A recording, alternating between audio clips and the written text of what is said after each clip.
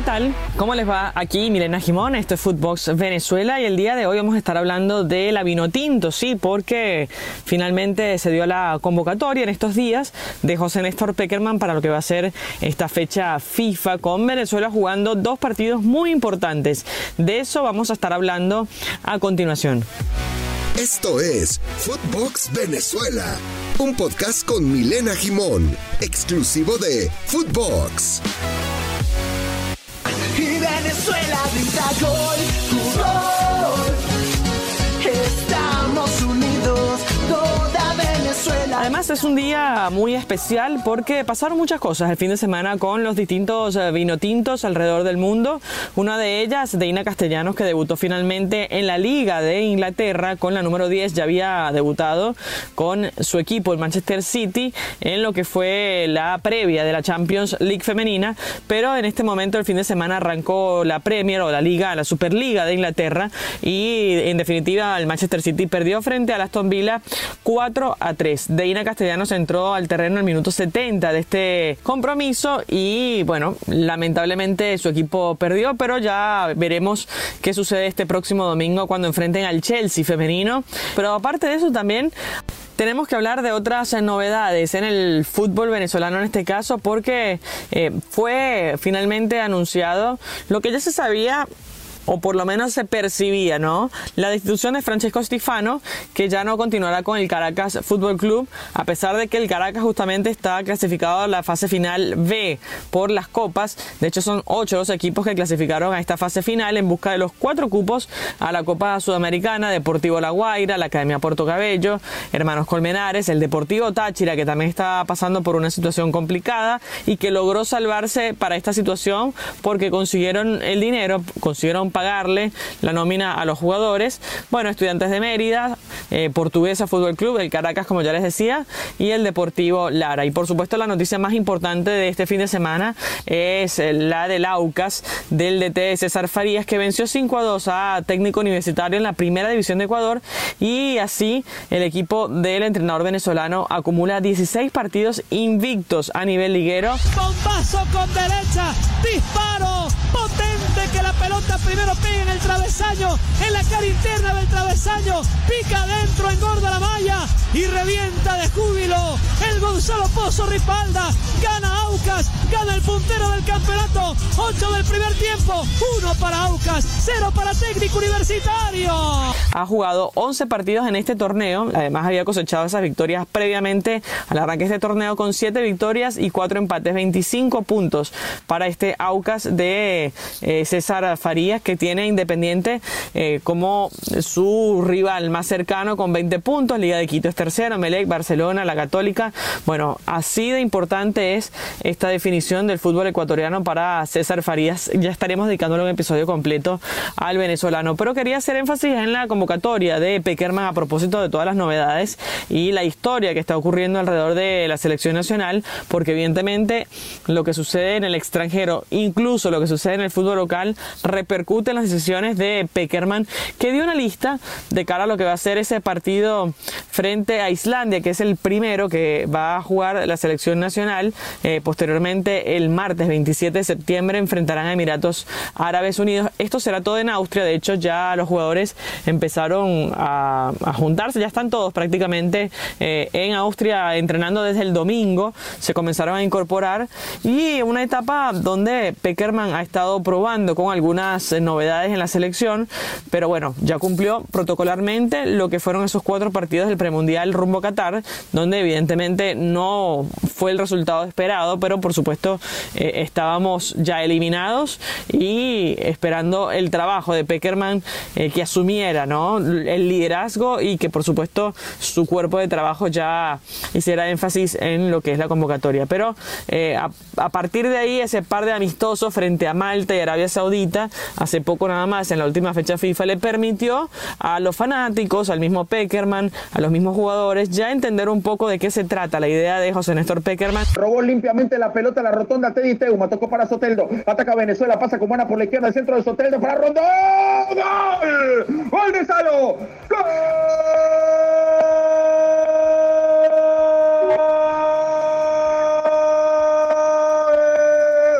Salo, buen Rondón, sinónimo de gol, antónimo de imprecisión, apareció el máximo goleador de nuestra selección. No está muy claro el desempeño, si va a ser línea de 3, si va a ser una línea de 4. Por esta convocatoria podemos decir que creemos que va a jugar con una línea de 3, con 2 quizás carrileros o jugadores más abiertos que permitan el ida y vuelta, que se transforme en una línea de 5 cuando defiende. Pero bueno, es importante conocer una lista donde se decanta Pekerman y destacan 29 convocados. Bueno, 7 de ellos son centrales. Esta es la posición de más citados. Por supuesto, es una posición crítica en Venezuela, donde han tenido altos niveles algunos jugadores, pero también muy bajos niveles y rendimientos otros jugadores que habían sido convocados frecuentemente con el resto de los seleccionadores. Bueno, los extremos son 5 los citados, y otro aspecto llamativo es la confianza en el torneo local, porque bueno, en definitiva son 10 jugadores que están en Austria del fútbol venezolano, muy jóvenes algunos. De hecho, los vimos brillar en el torneo en Francia. Maurice reveló donde llegaron a la final. El caso de Andrés Romero, también de Emerson Ruiz. Otro que se vio bien también en los amistosos fue Cristian La Rotonda. Bueno, se ven ya veteranos, como el caso de Alain Baroja, el arquero, el cual hubo muchas críticas respecto a la citación de este arquero, que le ha ido bastante bien con el Caracas Fútbol Club desde este retorno. Estuvimos conversando un episodio especial con Alain Baroja y su vuelta al Caracas Fútbol Club. El caso también de Johan Cumana, que es uno de los veteranos en esta lista de Pekerman, y bueno, y futbolistas que también regresaron hace poco a la Liga Fútbol. El caso de Juan Piañor, que ha tenido un buen rendimiento y que si está bien sabemos que le puede aportar muchísimo porque tiene mucho fútbol, y el mismo Erickson Gallardo también, que ha vuelto a la Liga Fútbol y con esto le sirve para ingresar a la selección. Por supuesto que los capitanes se sostienen. El caso de Tomás Rincón, de Salomón Rondón, que muchos hablan de que es suficiente, que ya pasó su etapa, que ya fue, que están quemados. Para aquellos que dicen eso, la verdad que no tienen idea de lo que están hablando, considerando los números, el rendimiento que tienen estos jugadores, sobre todo lo de Tomás Rincón, y yo he insistido con esto, un jugador que sigue siendo titular a pesar de que su equipo no está en la mejor posición en el fútbol italiano, pero es titular en su equipo y está en la primera división del fútbol italiano, una de las mejores ligas del mundo. El caso de Salomón Rondón es distinto porque no ha visto muchos minutos en el Everton de Inglaterra, pero bueno, de todas formas está jugando en la primera división del fútbol de ese país, que es, a mi juicio, la mejor liga del mundo. Entonces, son jugadores que tienen números históricos. El caso de Salomón es el goleador histórico de la selección nacional, y me parece que hay que darle crédito para que lo sigan llamando Pekerman. Además, que yo soy de las que piensan que jugadores de esta talla, hasta que no se retiren del fútbol de sus clubes, tienen que seguir llamándolos, porque les puede aportar muchísimo a la generación siguiente, a estos jóvenes que vienen con hambre, que brillaron en el Mauricio reveló. Bueno, jugar al lado de Salomón Rondón es algo muy especial para ellos. Entonces hay que darle la oportunidad de que conozcan su metodología de trabajo, cómo es convivir con ellos, incluso si les toca de compañeros en la habitación, cómo es el día a día, si hay entrenamientos doble turno, si logran jugar un partido y la presión. Hay ausencias por lesión que son llamativas, el caso de Wilker Fariñez, ya por eso entraba en la convocatoria de Alain Baroja, y también lo de Yángel Herrera, ¿no?, que es recurrente. Para mí Herrera va a ser titular indiscutible. Es el jugador que tiene mejor calidad en sus pies, en su cabeza también, una capacidad para ver y generar juego, y yo creo que va a ser indiscutible en la era de Pekerman. El tema es cuando esté bien, ¿no?, cuando esté sano. ¿Quién podría jugar en su reemplazo? Me parece que ya hay un jugador que ha hecho las labores y que ha hecho mérito para estar ahí en el 11 titular, es Cristian Cáceres Jr.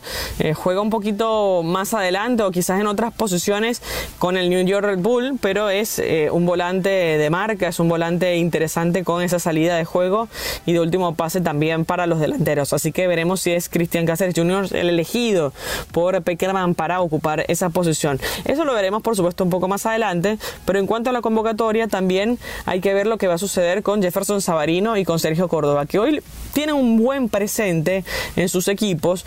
Jefferson Savarino con el Real Salt Lake tiene 6 goles y 4 asistencias, y del otro lado Sergio Córdoba, que también tiene 8 goles y 1 asistencia.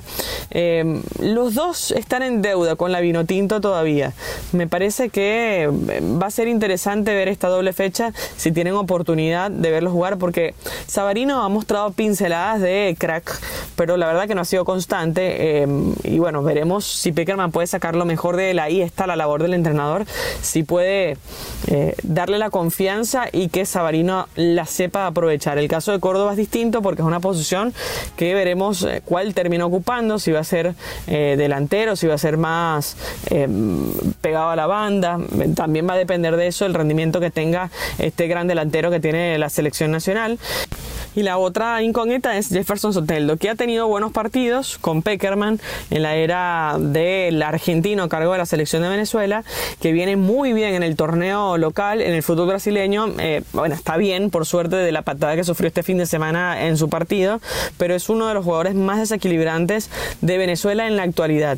Así que bueno, esto es parte de la lista, con un mix muy importante. Insisto, yo creo que es importante e interesante ver a los veteranos interactuar con estos jóvenes, con estas promesas, y con los novatos también, por llamarlo de alguna manera, a la selección nacional, porque es una selección rara, ¿no? Es una convocatoria que es del gusto de Pekerman y quizás no es tan simpática para los fanáticos por la mezcla, por jugadores que quizás uno no esperaba que llegaran a la selección nacional, y son por ahí la sorpresa de la próxima convocatoria. Vamos a esperar lo que suceda este próximo 22 de septiembre, donde Venezuela entonces juegue frente a Islandia, una selección que es muy importante. En la Euro, hace un par de euros atrás, fue semifinalista, en el Mundial también hizo una buena actuación. El defensor Teo Quintero, por ejemplo, es una de esas novedades, un central que nació en España, está jugando en la Challenger Pro League, o sea, en la segunda categoría de Bélgica, tiene 23 años, nunca había pasado por la selección nacional en ninguno de los procesos, así que bueno, va a ser interesante ver lo que puede hacer este jugador, que en algún momento compartió camerino con Nahuel Ferraresi, pero para muchos es un desconocido, y esto es una realidad. Así que veremos si es el jugador. Aparentemente su perfil, zurdo, es lo que le permite entrar en esta convocatoria, porque son muy pocos los defensores con perfil zurdo, más allá de que hay ya jugadores como Luis Mago, también Cristian Macún, que son, su pierna más hábil es la zurda, pero bueno, veremos qué posibilidades va a tener de jugar en estos dos partidos y sorprendernos, porque es parte de lo que hace un entrenador, no un seleccionador. Busca sus mejores opciones, las que se adapten mejor a lo que él quiere, y por supuesto intentar dar el rendimiento necesario para poder ganar los partidos.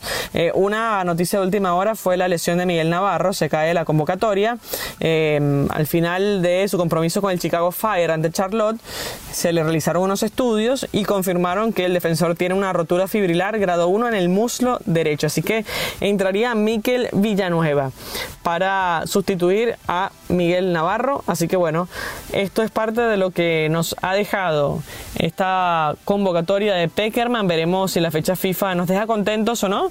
Lo más importante es dejar trabajar al entrenador en este periodo de adaptación y de proceso de seleccionador. Nosotros, por supuesto, juzgaremos post partido cuando veamos un rendimiento notorio o no del equipo, una respuesta o no ante los rivales, que son rivales de peso, de nivel, y por supuesto ya metiéndonos en lo que va a ser la eliminatoria que arrancará en el 2023. Recuerden que toda la información del fútbol venezolano está aquí en Footbox Venezuela.